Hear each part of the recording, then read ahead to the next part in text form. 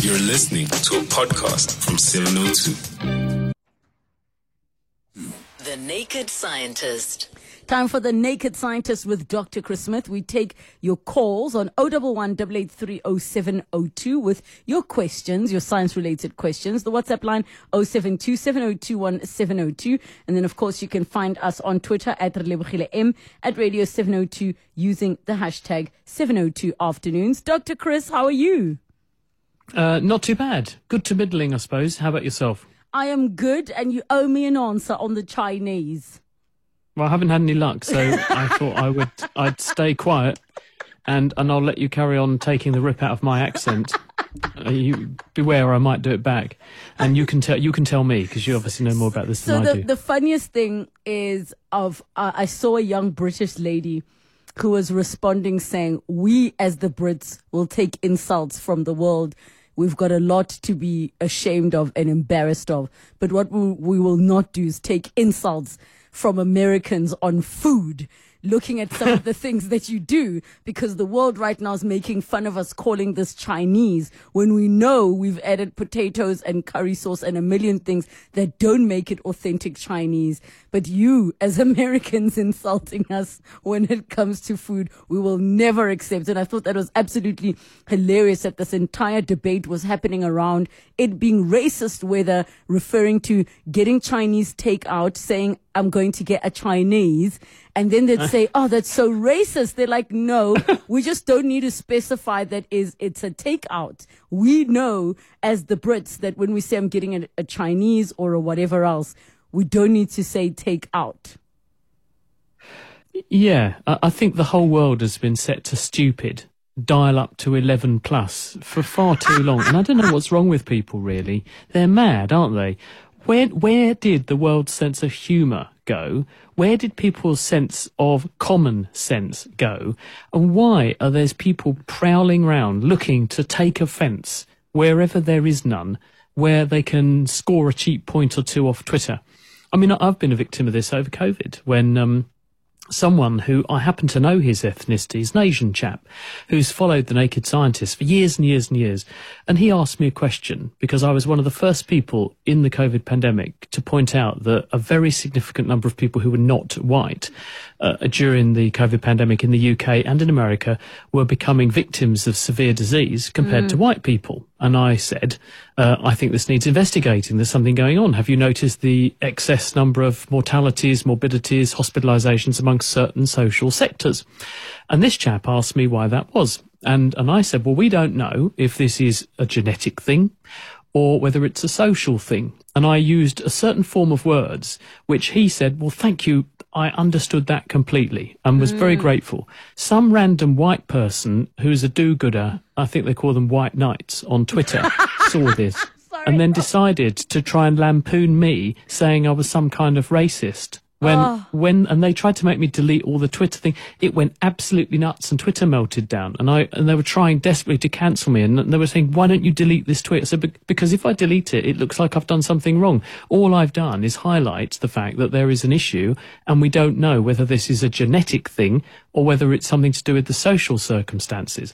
And it was a completely innocuous thing, what I wrote. There's nothing in that. But if you took it out of context and quoted just a tiny excerpt from it, you could then try and say, oh, Chris is trying to be racist. No, Chris was actually doing completely the opposite. But what it does is it creates this minefield, this verbal minefield, this linguistic minefield, and people are treading through eggshells. And the giveaway, and you right? answered this was it last week where the listener asked if race is a social construct, then why do we say some ethnicities or individuals are more prone to getting certain diseases? Yeah. Yes. But also, if it's not a racism thing, why do we even use the word racist? But you can tell that people, when politicians sail into what they know are stormy waters, if you listen to the cadence of them being interviewed or giving a speech or something, the minute they get onto the subject of something that might get them called out on Twitter, watch the number of ums and ahs go up. It just goes through the roof because you know that they are literally treading on eggshells, thinking any word could be turned back on me and misquoted, and I'm going to tread very cautiously because they know that no one gets the second chance. And it's like one of the new college heads at the University of Cambridge. She was appointed to one of the colleges recently, and she's very successful. She used to run a broadcasting organisation, and she said, I haven't moved all my things into the Master's Lodge. And I said, why not? And she says, in this day and age, mate, one wrong word and you're out. And I think I can understand. She was keeping a plan B. My goodness. Well, Dr. Chris Smith, let's get to the science questions. And we've got Bongani in Tembisa. Bongani, go ahead.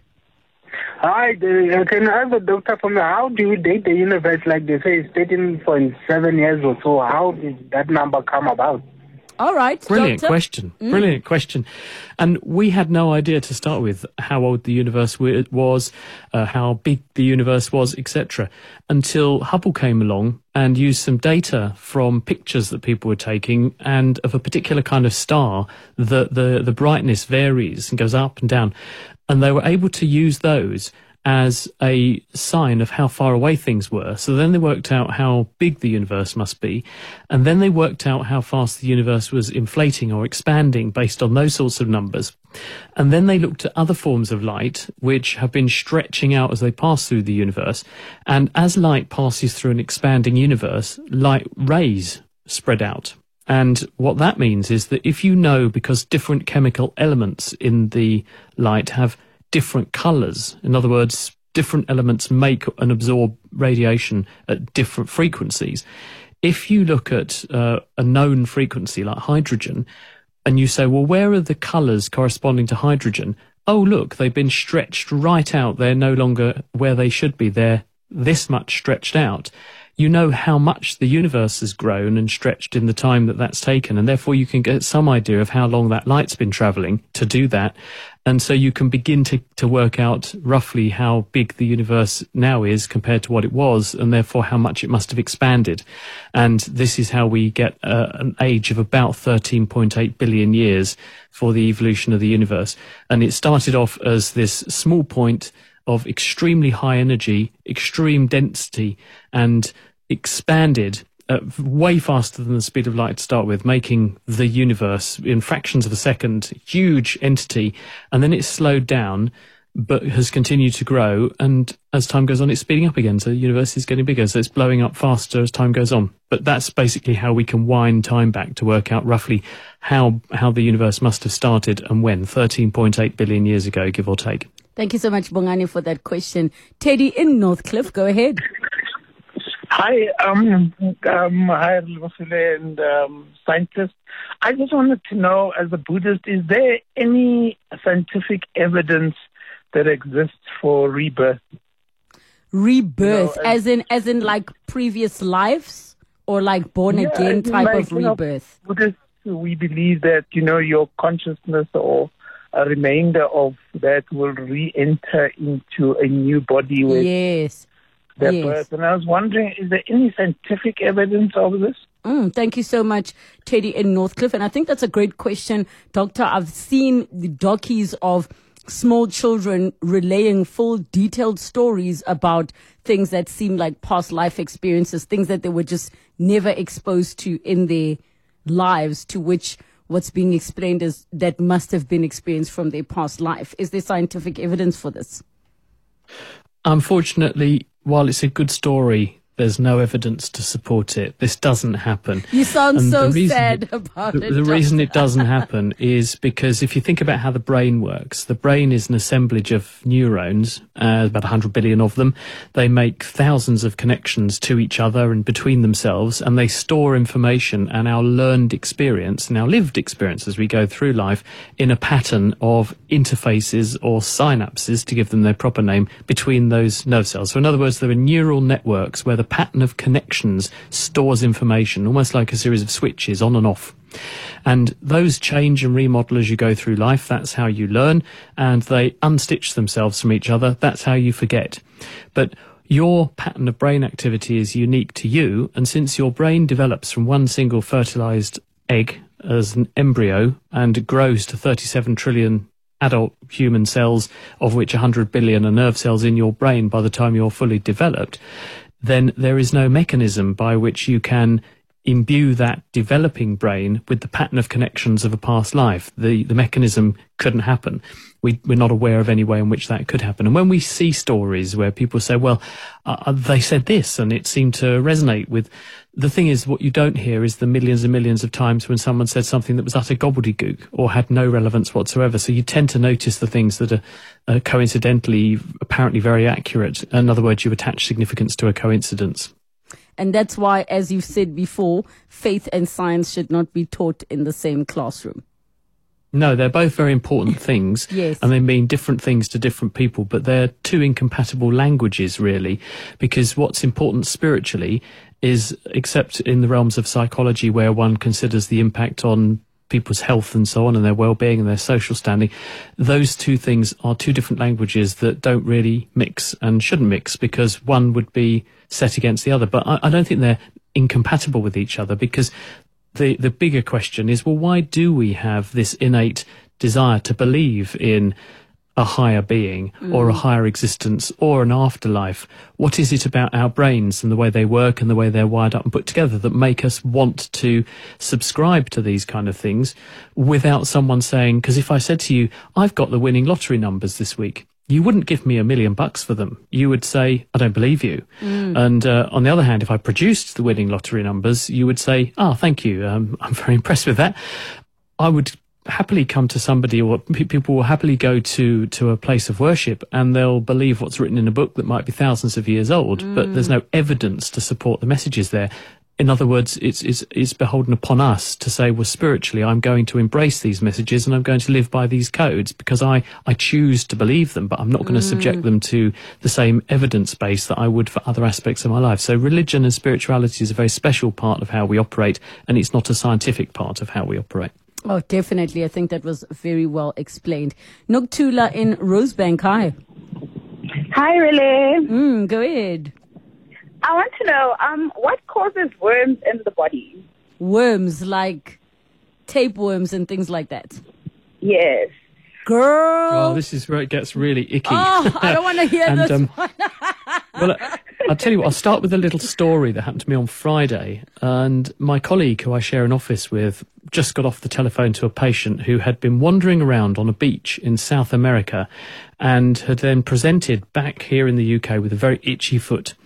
And she'd taken a photo of her itchy foot and sent it to my infectious diseases colleague, who showed it to me and said, what about this? Is this a lovely example of cutaneous larva migrans? And this is something you occasionally run into if you walk around bare feet and you tread in sand where dogs and cats have pooed, because there are certain types of hookworm which, when the dog poos them out or the cat poos them out, they live as a thing, almost like a primed gun ready to go off in the soil or in the sand.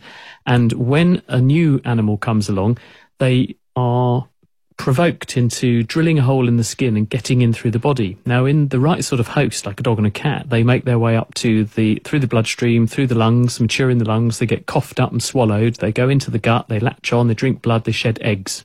That's their life cycle. In us, they can't do that, this particular group of worms, so they burrow in through the skin, but then they can't get any further, so they just writhe around in the skin, and you get this worm-like pattern in the skin. And because they're irritating all of your chemical defences and releasing loads of histamine, they itch to death, and you get a very itchy part of your body where this is happening. And the worm eventually dies, but you can give it treatment to get rid of it. But it's a fascinating thing to see, but not very pleasant for the person thinking, I've got a worm living in my skin. But worms are parasites, basically. They are exactly parasites, and they rely on another body to feed them. And they can either be in certain tissues and parts of the body, or they can live in your guts. The ones that live in your guts, in the case of those worms I just mentioned in dogs and cats, are a human equivalent called Necheta americanus is one example. They latch onto the wall of your intestine, they drink your blood, and that feeds the worm. And the worm then sheds eggs from the intestine, and they go into the environment, and then they turn into larvae, which can repeat the process somewhere else. Other forms of worms that live in your gut eat what you do, so they share your dinner with you. Those are the things like the roundworms and the tapeworms. And those ones can become very, very numerous, and because they're competing with you for calories, people who are infested with them can lose a lot of weight, because unlike the hookworms, which drink your blood and can make you anemic, the tapeworms and those roundworms they can actually make you calorie deficient, and they can lead to you not having enough body mass. People become quite thin and wasted if they have a high worm burden. Those ones, you poo out the worms, segments, they get into the environment laden with eggs, and you come along, and if you've got poor hygiene or whatever, you pick up those eggs, and once they're in your mouth, they get primed by the passage through the intestine, and they hatch into new adult worms. And then there's one other fairly icky form of worm, which lives in the large bowel, and at night time it knows it's night time, and it crawls down to your bum. It comes out from your bum, and it lays its eggs all around your bottom, and they make the skin there very itchy. So you're very prone to scratch and go scratch, scratch, scratch. And what do? You get the worm eggs under your fingernails. What do you do with your fingernails if you're not particularly hygienic? You bite them. And so you reinfest yourself. And so your worm burden can go up and up and up. And these worms can live in you for more than a decade, believe it or not. So many people, most kids have had some worms at some point. Most of us shed them by the time we get to adulthood, but some don't, and some have quite a substantial burden of worms, which may help them with weight control. Who knows? I love you, Dr. Chris Smith, but I've never been more happy for this segment to end. I'm so itchy from everything you said. Dr. Chris Smith, we're back next week.